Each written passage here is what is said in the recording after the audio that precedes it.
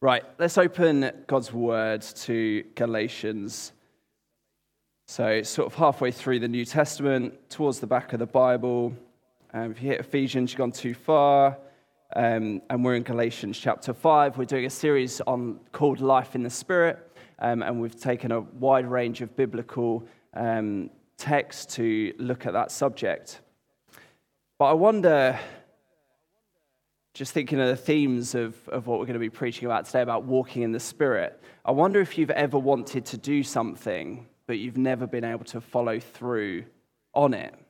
So you've sort of had that heart desire, that those thoughts, like, I'm going to do this, but then for whatever reason, you've not been able to follow up on it. So maybe that resolution to go to the gym 3-4 times a week, you're just like, I need to do this, I need to get in shape, got cholesterol issues, I need to sort this out, I'm going to go to the gym.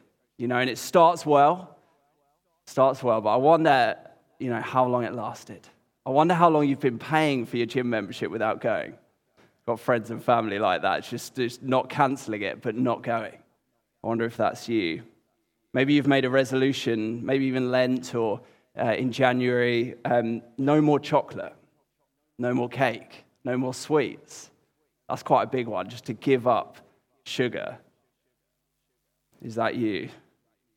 The biscuit tin, ours is in the same cupboard as where we have the tea stuff, and so every time I open it to make a cup of tea, it's just the biscuit tin. It's just shouting loudly, like, have me, I'm available, I'm ready for all your needs. Maybe you've thought this year, this is going to be the year that I'm going to read through the whole Bible, beginning to end. Like, I just want to know more of Jesus, want to know more of his word, just that really good heart, just want to know more. And you get through Genesis, Exodus, wonderful, incredible narrative. Get to Deuteronomy, Numbers, it starts to churn a bit, and you're sort of like, this is hard work, and you sort of just fall. I mean, I've been there. But Christian or not, we all struggle with this idea, this reality, really, of wanting to do something on one hand, but not being able to do it on the other hand. We have right desires in our heart and our minds to do something, but something inside of us just is not able to follow through with it. And our passage speaks directly into this reality of us as humans and how we struggle with this dynamic. So Galatians chapter 5, we're going to pick it up from verse 16 to the end of the chapter. It says, "So I say, live by the Spirit, and you'll not gratify the desires of the flesh. For the flesh desires what is contrary to the Spirit, and the Spirit what is contrary to the flesh. They are in conflict with each other, so that you are not to do whatever you want. But if you are led by the Spirit, you are not under the law. The acts of the flesh are obvious: sexual immorality, impurity and debauchery, idolatry and witchcraft, hatred, discord, jealousy, fits of rage, selfish ambition, dissensions, factions, and envy, drunkenness, orgies, and the like. I warn you, as I did before, that those who live like this will not inherit the kingdom of God. But the fruit of the Spirit is love, is joy, peace, forbearance, kindness, goodness, faithfulness, gentleness, and self-control. Against such things there is no law. Those who belong to Christ Jesus have crucified the flesh with its passions and desires. Since we live by the Spirit, let us keep in step with the Spirit. Let us not become conceited, provoking and envying each other." Father, we do come before you today, and we so desire, as brothers and sisters, to follow you, to find our life, our identity, who we are in you, Jesus. And I pray that as we hear your word proclaimed, Jesus, that we would have our hearts convicted, would be open to you speaking to us today, and that we'd find true life in you. Amen. So, in this passage, we've got this dynamic of the flesh and the Spirit. Flesh on one side and the Spirit on the other side. And they are in absolute conflict with one another. They are at odds with one another. They are pulling in two different directions. They cannot be united. It's like the Montagues and Capulets in Romeo and Juliet. Two warring parties absolutely at odds with one another. The flesh desires one thing, the spirit desires another thing. It's a tug of war pulling in completely opposite directions. The flesh and the spirit. Martin Luther, the great reformer, said that the flesh is the affections and the desires that go against God. The desires and the affections in our hearts that are against what God has for us, what He desires for us.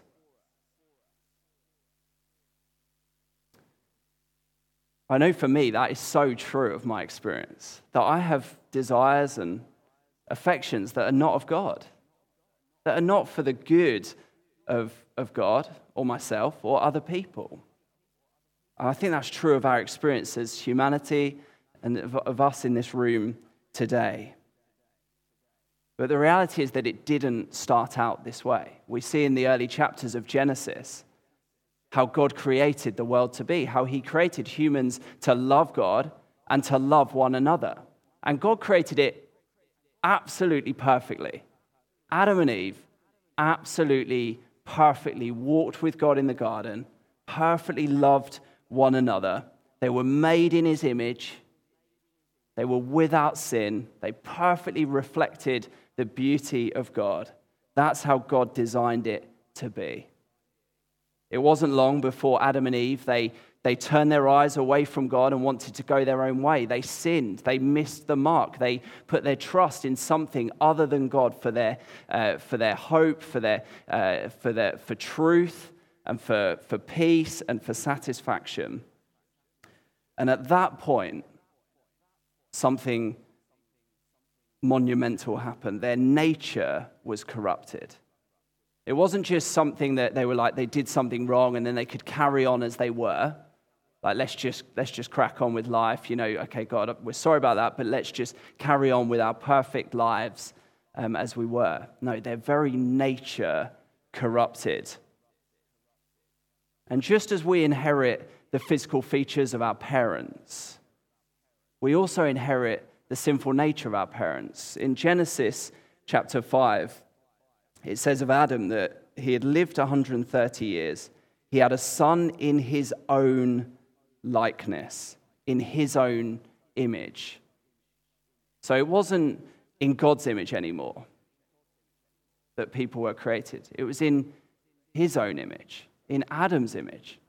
It's this sinful, corrupt nature. David, the psalmist, puts it this way: surely I was sinful at birth, sinful from the time my mother conceived me. This is speaking of just coming forth with a corrupt nature, And we don't have to, none of us were taught to sin. We came into a sinful world, but we had desires as kids and to turn away from authority and to turn away from things that are good for us. A summary definition would put the flesh like this: that the flesh opposes God. It seeks sinful gratification. The flesh is a built-in law of failure, making it impossible for natural man to please or serve God. It's a compulsive inner force inherited from man's fall, which expresses itself in general and specific rebellion against God. The flesh can never, if we ever think like, I can overcome this. No, the flesh can never be reformed or improved. The only hope for escape from the law of the flesh is its total execution and replacement by a new life in the Lord Jesus Christ. That is our hope from the flesh. And there is hope. Paul goes on in Galatians after the first few verses that I read out. Verse 20, where is it?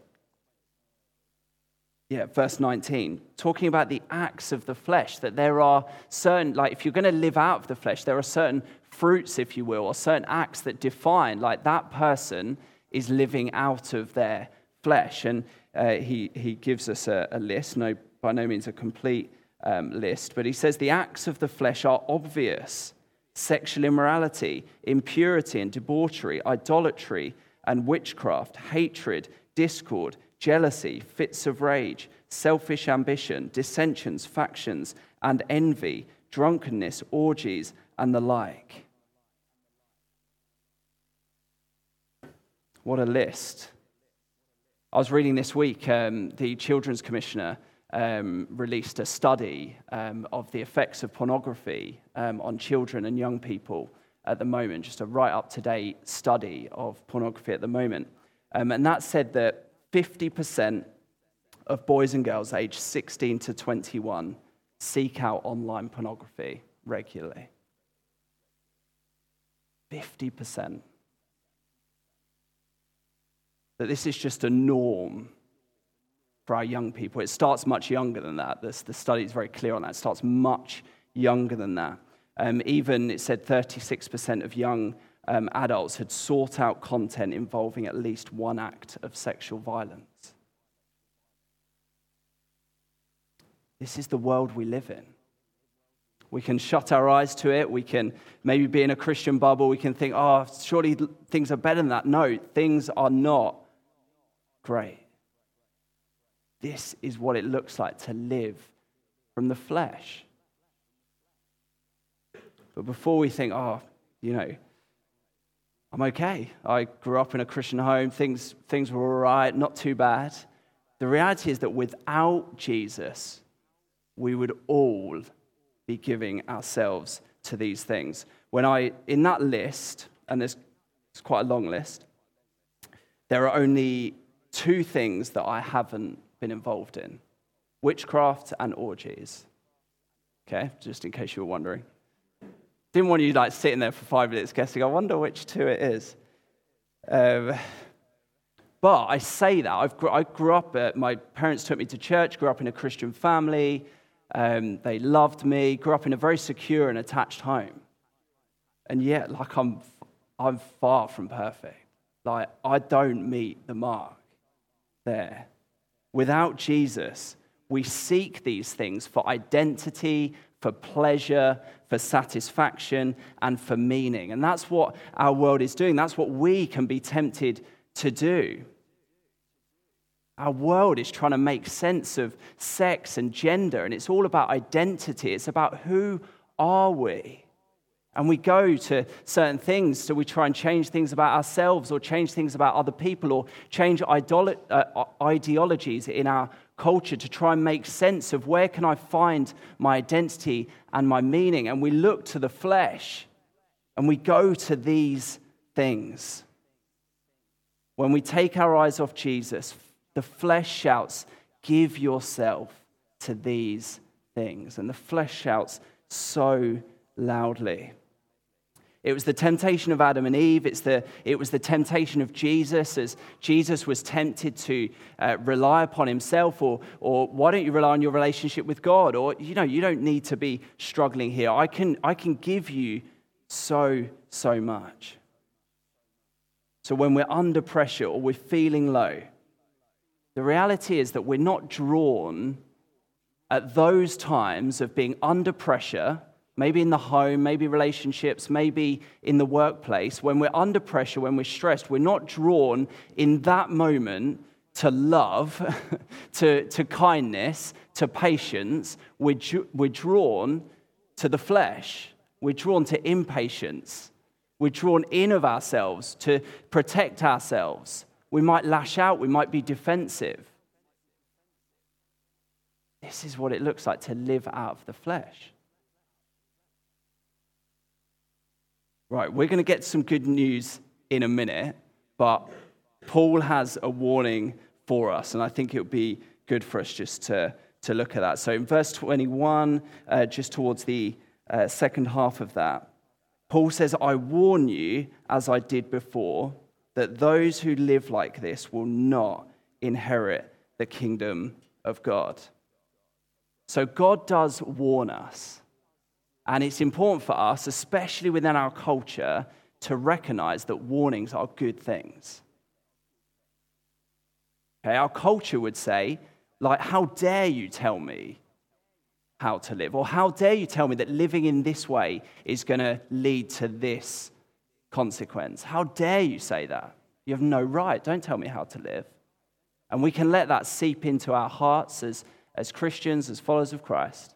And it's important that we hold on to the fact that warnings are good things. In our home, it's a good job that me and Jude warn our kids that certain behaviors are going to lead to certain consequences. I was just made a note of some of the warnings that we gave to our kids this week. One was to one of our kids, I won't name them, was one of the warnings was don't eat poo. You'll get sick. Okay? That was just a warning. If you're going to eat poo, you're going to get sick. Okay? Warning. That's a good thing. Hopefully she, now you know it's a girl, they'd get sick. Okay? Don't lick the toilet. It's dirty. Don't run into the road. You might get hit by the car. Don't be unkind to your friends. They might not want to play with you. These warnings are good. It's training, it's correction, it's teaching. And God warns us throughout the Bible that if you live in a certain way, essentially apart from God, then it's not going to go well with you. 1 Corinthians 15 says, I declare to you, brothers and sisters, that flesh and blood cannot inherit the kingdom of God. Romans 8 says, if you live according to the flesh, you will die. But if by the Spirit you put to death the misdeeds of the body, you will live. Romans 6 says, what benefit did you reap at that time from the things you are now ashamed of? Those things result in death. So investing in flesh and blood doesn't lead to God. We're all in the same boat. We're all born with a corrupt nature. So flesh isn't the answer. If giving ourselves to the flesh, to this list of things, if that's not the answer, what do we need to do to inherit eternal life? What do we need to ensure that we stay in inheriting eternal life and not eternal death? Well, there was a guy called Nicodemus. He was around at the time that Jesus walked the earth, and he was inquiring of the same things. He was asking the same sorts of questions. He wanted to know from Jesus, he wanted to know more. Nicodemus was a Pharisee. He was used to keeping the law, keeping the rules. That was how he felt that he would carry favor with God.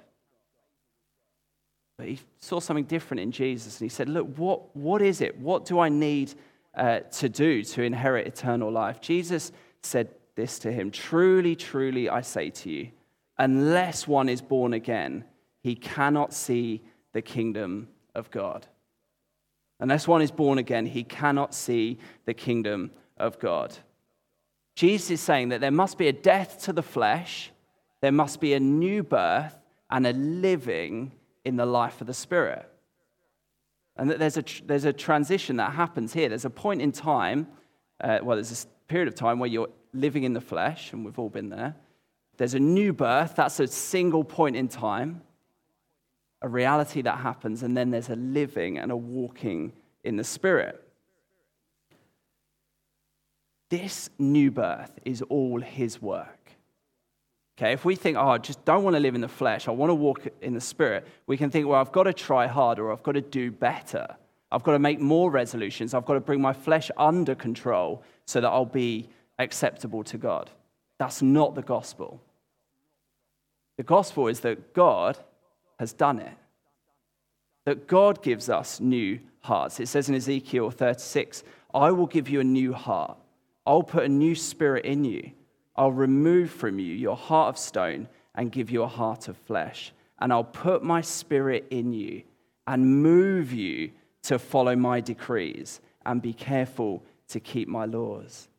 So rest assured, he has done it. He's the one. If you're a follower of Jesus, brother and sister in the room, he has done it. He's the one that has given you a new heart with new affections and new desires. And you'll see this for a new baby in Christ. They'll have new affections for Jesus that they didn't have before. And they'll start to think, actually, I want to do certain things that I didn't want to do before, and I want to stop doing things that I thought was a good idea before I knew Christ. These are the new affections that come out of a new heart that Christ gives us. This is all made possible through Jesus Christ on the cross, through his death and resurrection. That Jesus became a human being and he became sin. So that means that he took all of our sexual immorality upon the cross. He took this. He became sin. He took our sexual immorality. He took our impurity.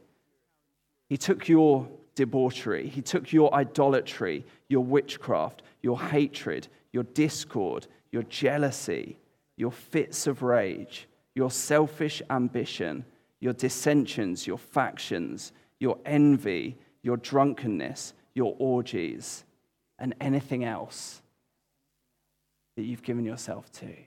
Jesus, on the cross, willingly became sin for us. And in that moment on the cross, because he became sin, he took the wages of sin, which is death. So he took the punishment that we deserved. He took our place. What a great Savior. What a great friend. Someone who would lay down their life for us.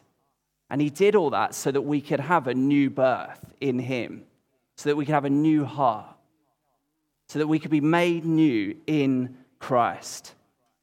Galatians 2 says that we have been crucified with Christ, and I no longer live, but Christ lives in me.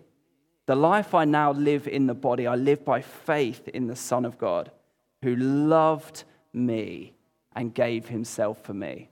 So the new life of living in the Spirit and walking in the Spirit is made possible because we are in Christ. We don't do it from a position of being in the flesh or being in Adam. We do it from a place of being in the Spirit and in Christ. Everything that is true of Christ is now true of us. We died with Christ, we rose again with Christ, and we're seated in the heavenly realms with Christ now, and we live from that place. So Paul then goes on to say, well, since we live by the Spirit, let us keep in step with the Spirit. And I just want us to look at a couple of practical things that will help us as we look to walk in the Spirit.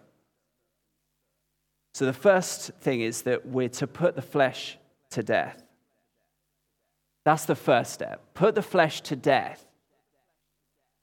You might think of it like often we accommodate sin in our lives. We just make excuses and accommodations for sin in our life. And I think of it like a squatter. If you think of your house and a squatter basically moves into your house, takes over one of the rooms and decides to live in your house. They're not contributing at all to the family. They're eating your food. They're drinking your drink. They're using your heating, your electricity. They're being rude to other members of the family or people in the house. You don't really want them there, but you've not got it in you to drive them out or to get rid of them.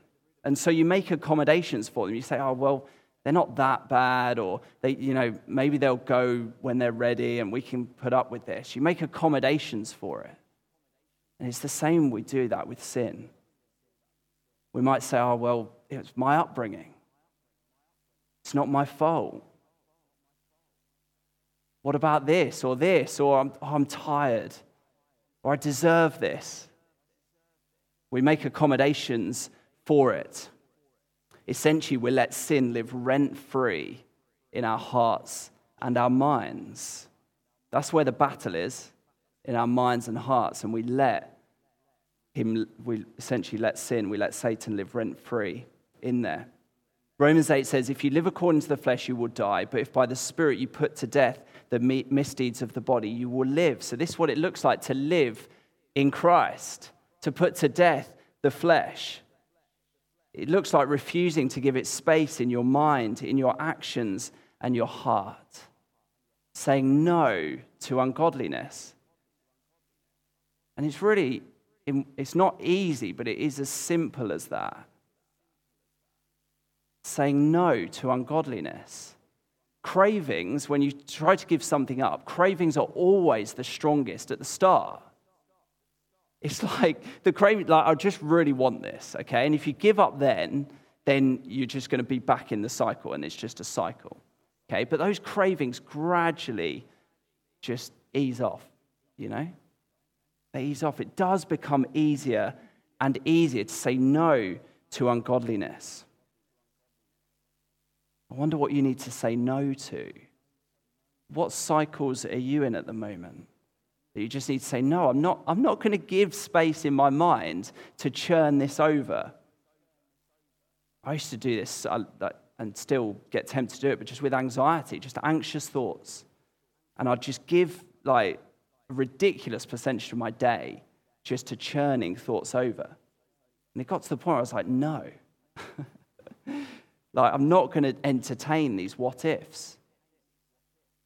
Just going to, they'll come, but I'm like, well, I'm not going to take the next step. I'm not going to try and come up with an answer to that what if.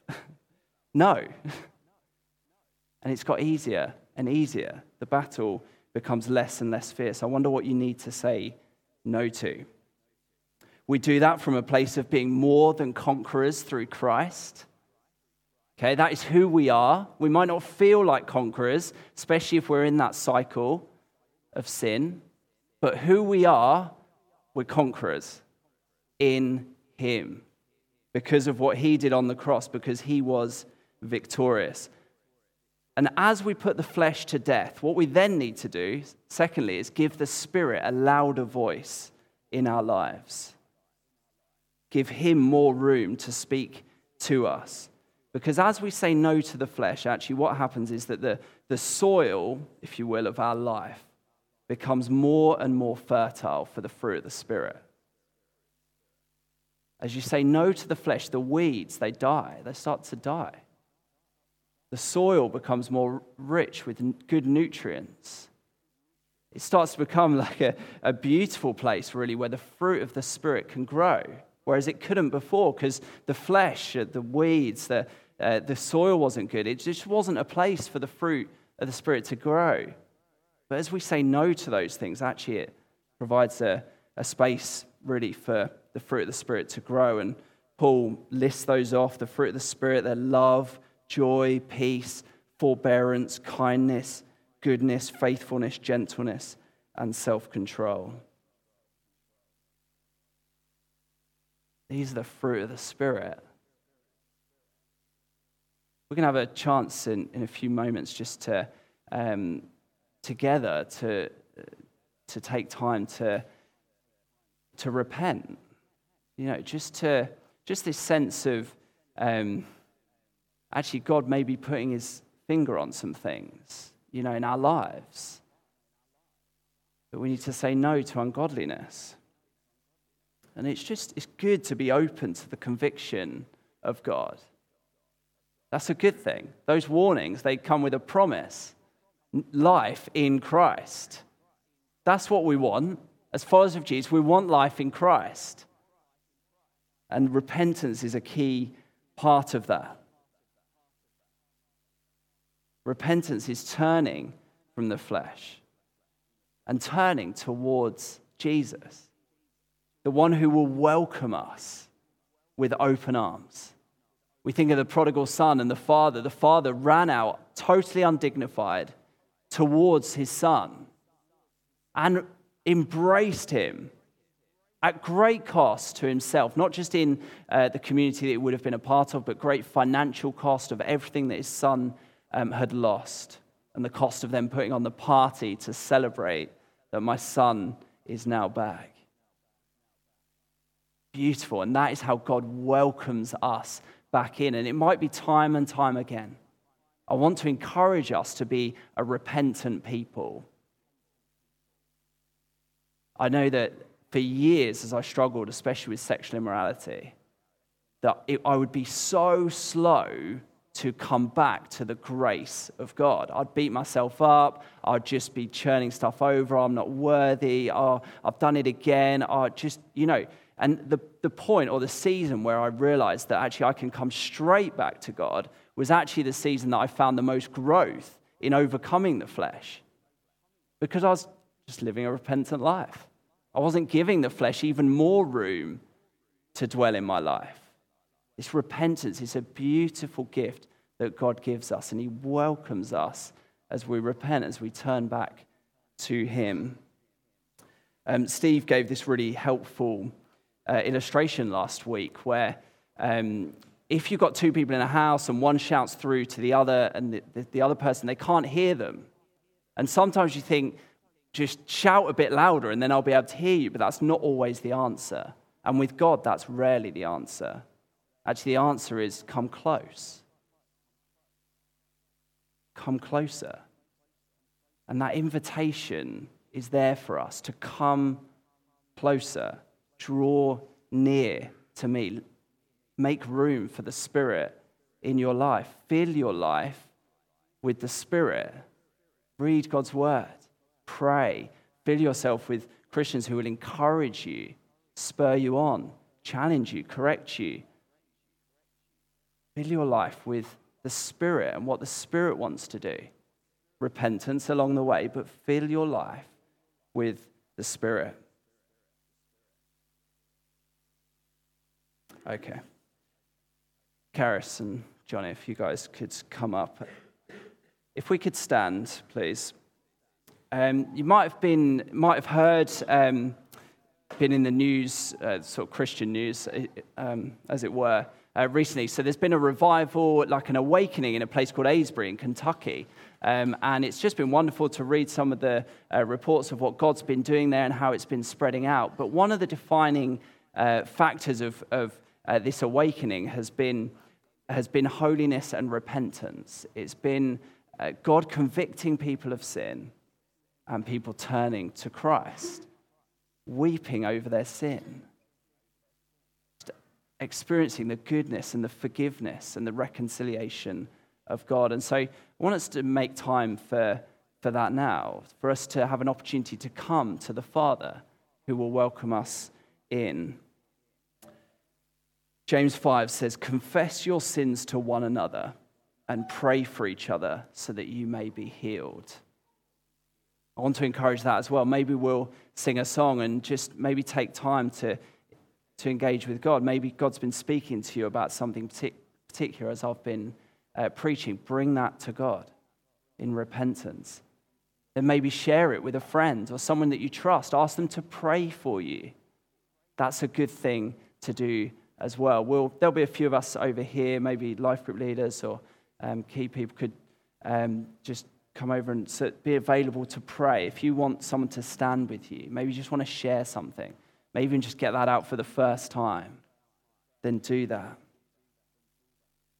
And on the flip side, maybe there's a particular fruit of the Spirit that you want to grow in, or that you're struggling to grow in, and you just really want to grow in that. Take the opportunity to pray and ask God for help there, for strength. Maybe share that with someone and pray with someone as well. But let's not miss this opportunity to come before God. Okay? And I think it's a sense of, it might just be another part in the journey. You might have done this before. I have repented, but I've just fallen back in. Come again. Come again. God wants to bring healing. He wants to bring restoration. He wants to bring hope and faith to us. He wants to draw us closer together as a community as we confess our sins to one another. That's God's heart. And Jesus, we just say we love you.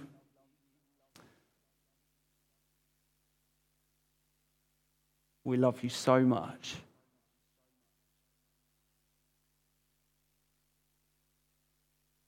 God, I'm so sorry for the ways that I have, even today, this week, put my hope and trust in other things, where I've looked to other things for satisfaction, for my identity, for a sense of hope, or to dull the anxiety or the hopelessness. Lord, I'm sorry for where I've gone to other things.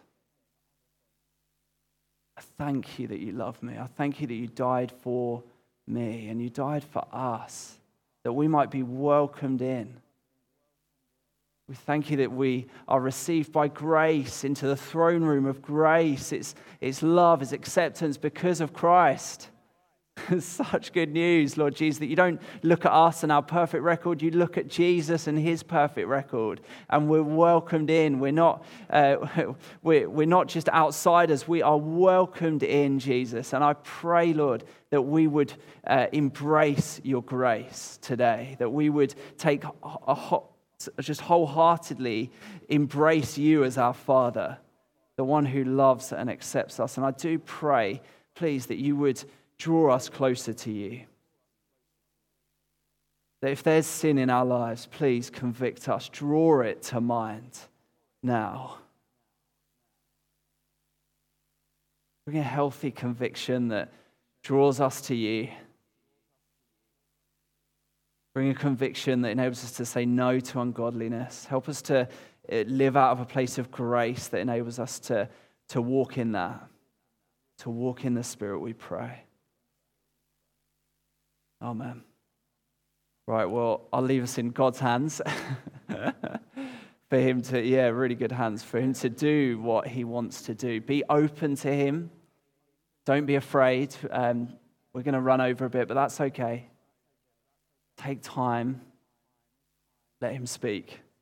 And be some people over there to pray.